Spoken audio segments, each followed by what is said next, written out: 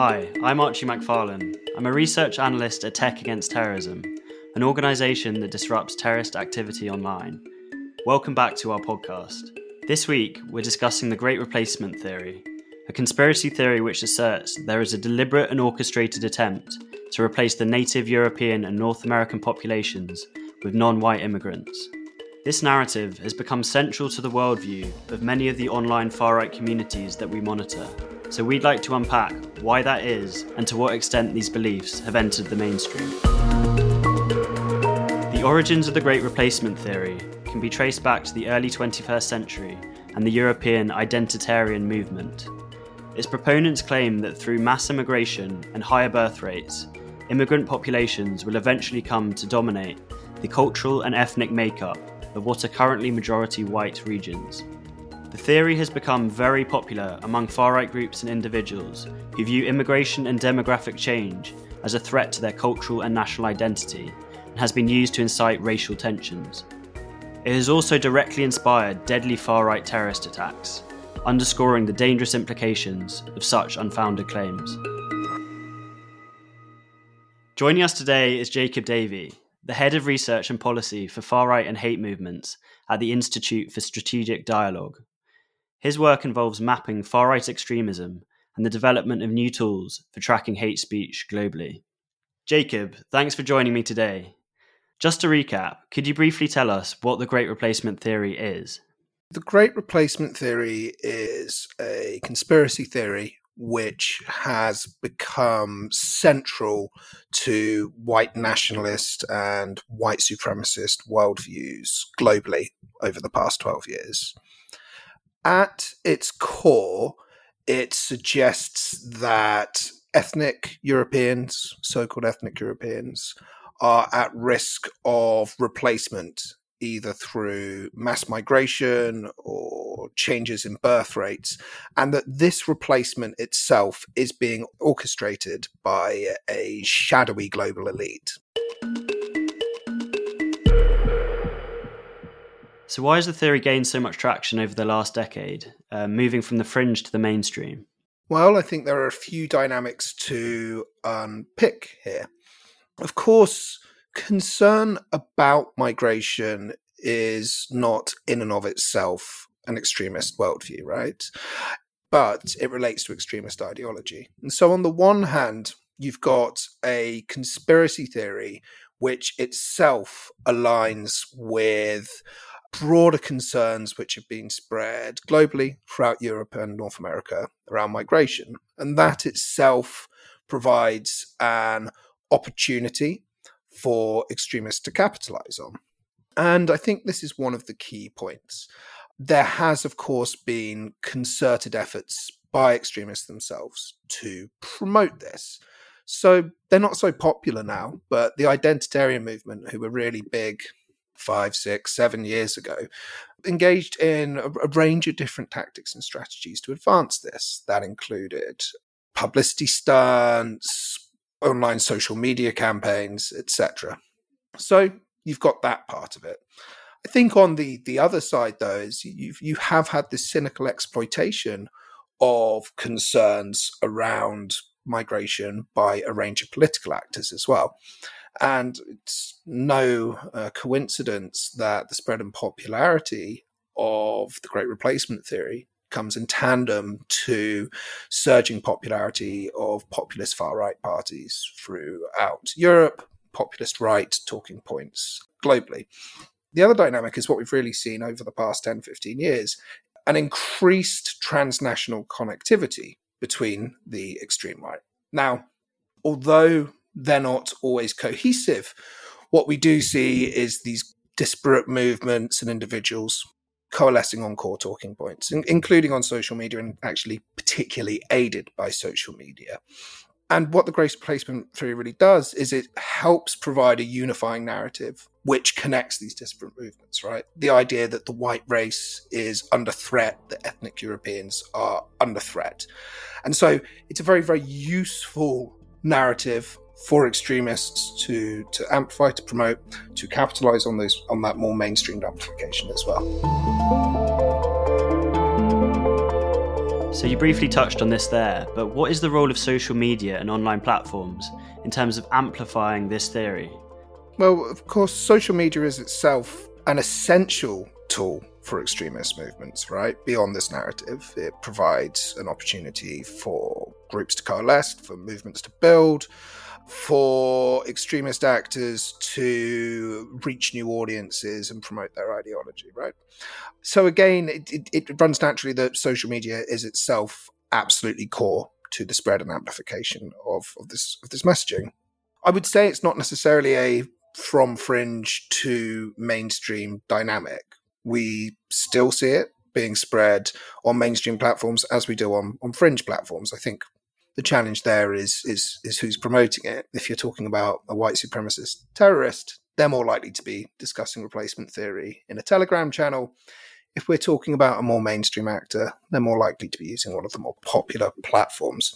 I think one of the challenges here, and perhaps why the theory itself flourished, particularly in the lead up to, particularly before the spate of terrorist attacks, which we saw inspired by the theory, was the fact that it brushes up against more palatable, more mainstream views, right?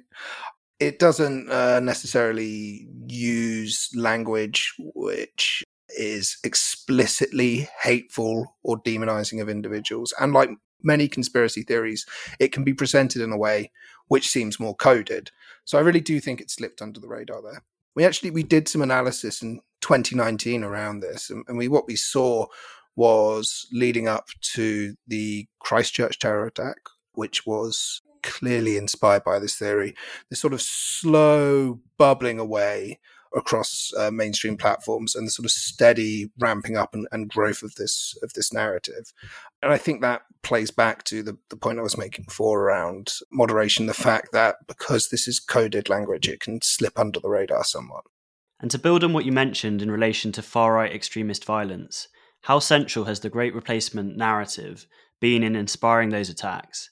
And what have the attackers actually referenced in relation to the theory? Well, it's been hugely influential. So since 2018, there was, of course, a spate of very deadly terrorist attacks globally committed by white supremacists, which all interacted with each other. And a number of attackers very explicitly referenced the theory. So we have the 2018 attack on the Tree of Life Synagogue in Pittsburgh, where the gunman himself explicitly referenced the idea that Jews themselves were aiding immigration as part of a shadowy effort to oppose the so-called white race. Again, your viewers can't see the inverted commas I'm doing with my fingers there, but that sort of set off a chain reaction. So we also saw the theory referenced really clearly in the attack on two mosques in Christchurch, New Zealand in March 2019. In that instance, the attacker actually named his manifesto over the theory. It was very explicit that the theory was his reason for going after individuals who he saw as replacing people. And then again, that was referenced in attacks in El Paso by attackers in Halle in Germany as well. It is worth saying that the tenets of the theory have been influential before that as well, even if attackers haven't expressly referenced replacement theory. So the 2011 attacks in Utøya in Norway referenced interlinked theories, right? So the attacker there was inspired by the idea of Eurabia, the idea that Europe is becoming more Muslim or more like Arab countries through migration, and that was one of the reasons which inspired him to commit that attack as well. And I think this is the other thing to say about the Great Replacement theory is it is closely aligned with other language, other talking points, other conspiracy theories, such as the idea of white genocide, which is really popular in the US, such as the idea of Islamification of Europe, which is promoted by cultural nationalists in Europe, right? They all play on the same grievances, the same concerns, and they're all leveraging those same grievances.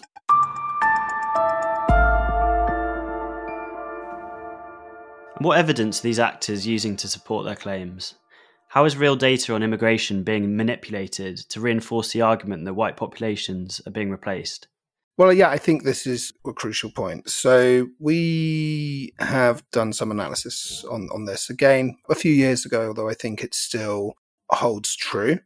Sometimes attackers and terrorists will use falsified or cherry-picked information to inspire their attacks. And we see this more broadly in the content banks which are circulated online in extreme right-wing communities. Sometimes, though, they're referencing legitimate statistics. Census data and survey data is the reality that certain populations are growing in European countries as well.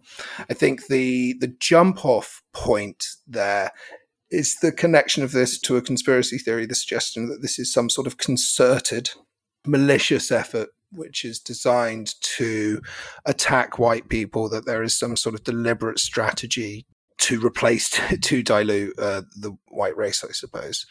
It's also supported and amplified by just broader material, right? So not just data, propaganda content, memes, which emotionally appeal to the grievances and concerns which the theory touches on.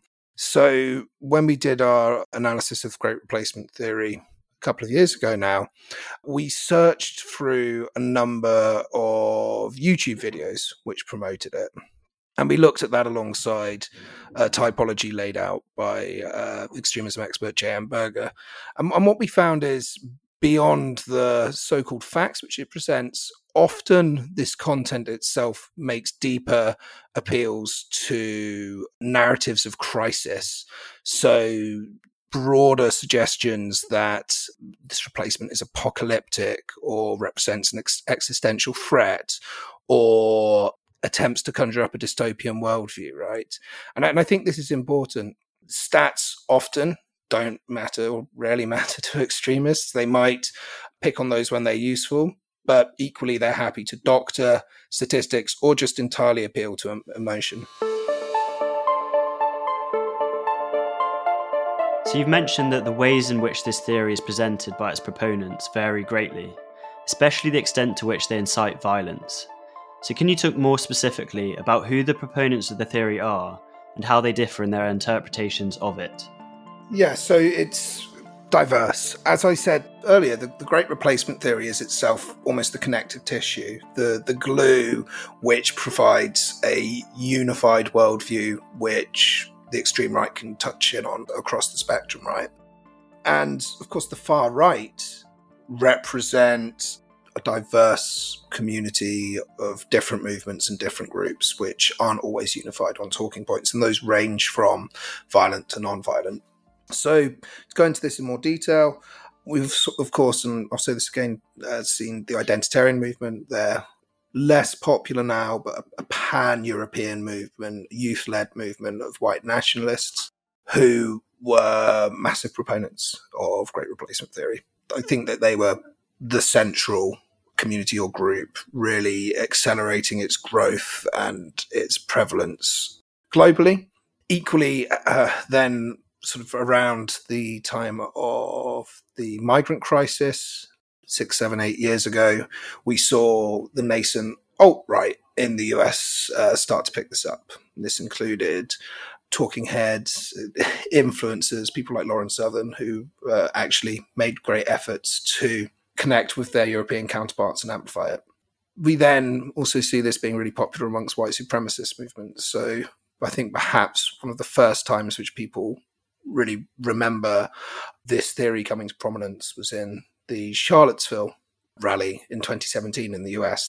There was that refrain which a wide range of groups chanted as they marched, "Jews will not replace us."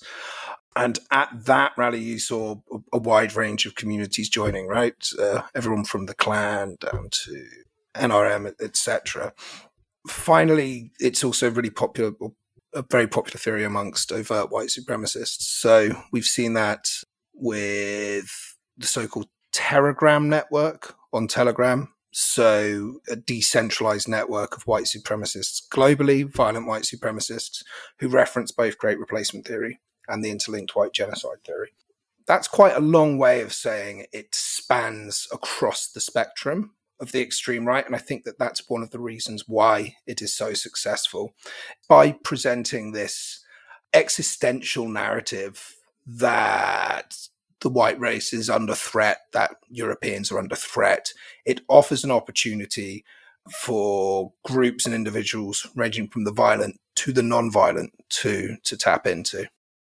What do you see as the main challenges for tech platforms trying to understand and moderate the Great Replacement narrative online? This comes with the caveat I don't work at a tech platform, right? I think one of the challenges around moderating against theories, particularly conspiracy theories, is they can be presented in coded ways, right? You don't have to explicitly call for violence or engage in explicit dehumanizing hate speech to allude or to reference this hateful theory. As a result, it means that people can almost use euphemism around discussing the theory to amplify it. Equally, having said that, though, there is a lot of very explicit, egregious content associated with the theory, which, in my mind, is in clear transgression of platform terms of service. So I think whilst it poses a challenge, it's not an insurmountable challenge, at least when it comes to the most egregious content. I think another part of this, though, is the fact that it does brush up against now quite mainstreamed political debate. So we're seeing people getting elected. In fact, we're recording this just the day after the Dutch elections, which have seen Geert Wilders and his party gain the majority of seats. Now, Wilders and the Party for Freedom and members of the Party for Freedom have explicitly and implicitly referenced the theory in their campaigning. So again, this brings a challenge, right, around platforms themselves moderating in a time when it's becoming more and more acceptable to allude and to reference to extremist narratives and extremist talking points. And to what extent do you think mainstream actors or politicians are aware of the extreme nature of certain elements of the theory, or to what extent they're intentionally using the theory? Well, I'm not a mind reader, right? I don't know the extent to which all elected officials are aware of these attacks, but the most violent manifestations, the most shocking manifestations of people alluding to the Great Replacement theory, be that in terrorist attacks or in the Charlottesville rallies, are pretty prominent, right? So I think there is certainly an awareness there. But again, it's this challenge, right? There is a spectrum of discussion around immigration and concerns around immigration. This is something which extremists can tap into quite easily. And I think this is why the fringes have been so successful in advancing this talking point to mainstream audiences. But equally, I don't think it's a one-way street. I don't think this is just as a result of successful extremist campaignings. I think it's pretty cynical. It's politicians recognizing that this is an emotive topic, that talking about replacement does appeal to existential fears amongst the electorate, and it's a deliberate strategy as well. And finally, do you see the influence of the Great Replacement theory diminishing anytime soon? Well, look, I don't see concerns around migration going anywhere. They're being leveraged globally in elections. I think next year it's something like two-thirds of the world's democracies are going to the polls. And certainly across the contexts I'm looking at, there are, particularly in Europe and North America, populist right actors who are identifying and agitating around migration as a core topic for campaigning. We're also, if we look at the long range direction, migration itself is not going to go anywhere. We still see conflicts ravaged globally, which are displacing people. And as the climate crisis ramps up, we're going to see a significant flow of individuals from the global south to the global north. And I think that's a concern, right? The next 70, 100 years are going to be marked by large-scale migration globally. That's always going to generate concern amongst people, and as a result, that's always going to represent an opportunity for extremists to agitate. Thank you, Jacob, for your time today. If you want to learn more about Tech Against Terrorism and our work, visit techagainstterrorism.org or follow us on Twitter at Tech vs Terrorism. I'm Archie McFarlane. This is the Tech Against Terrorism podcast. Thanks for listening. We'll be back soon with a brand new episode. Please rate, leave a review, and share the episode, as that really helps new people find us.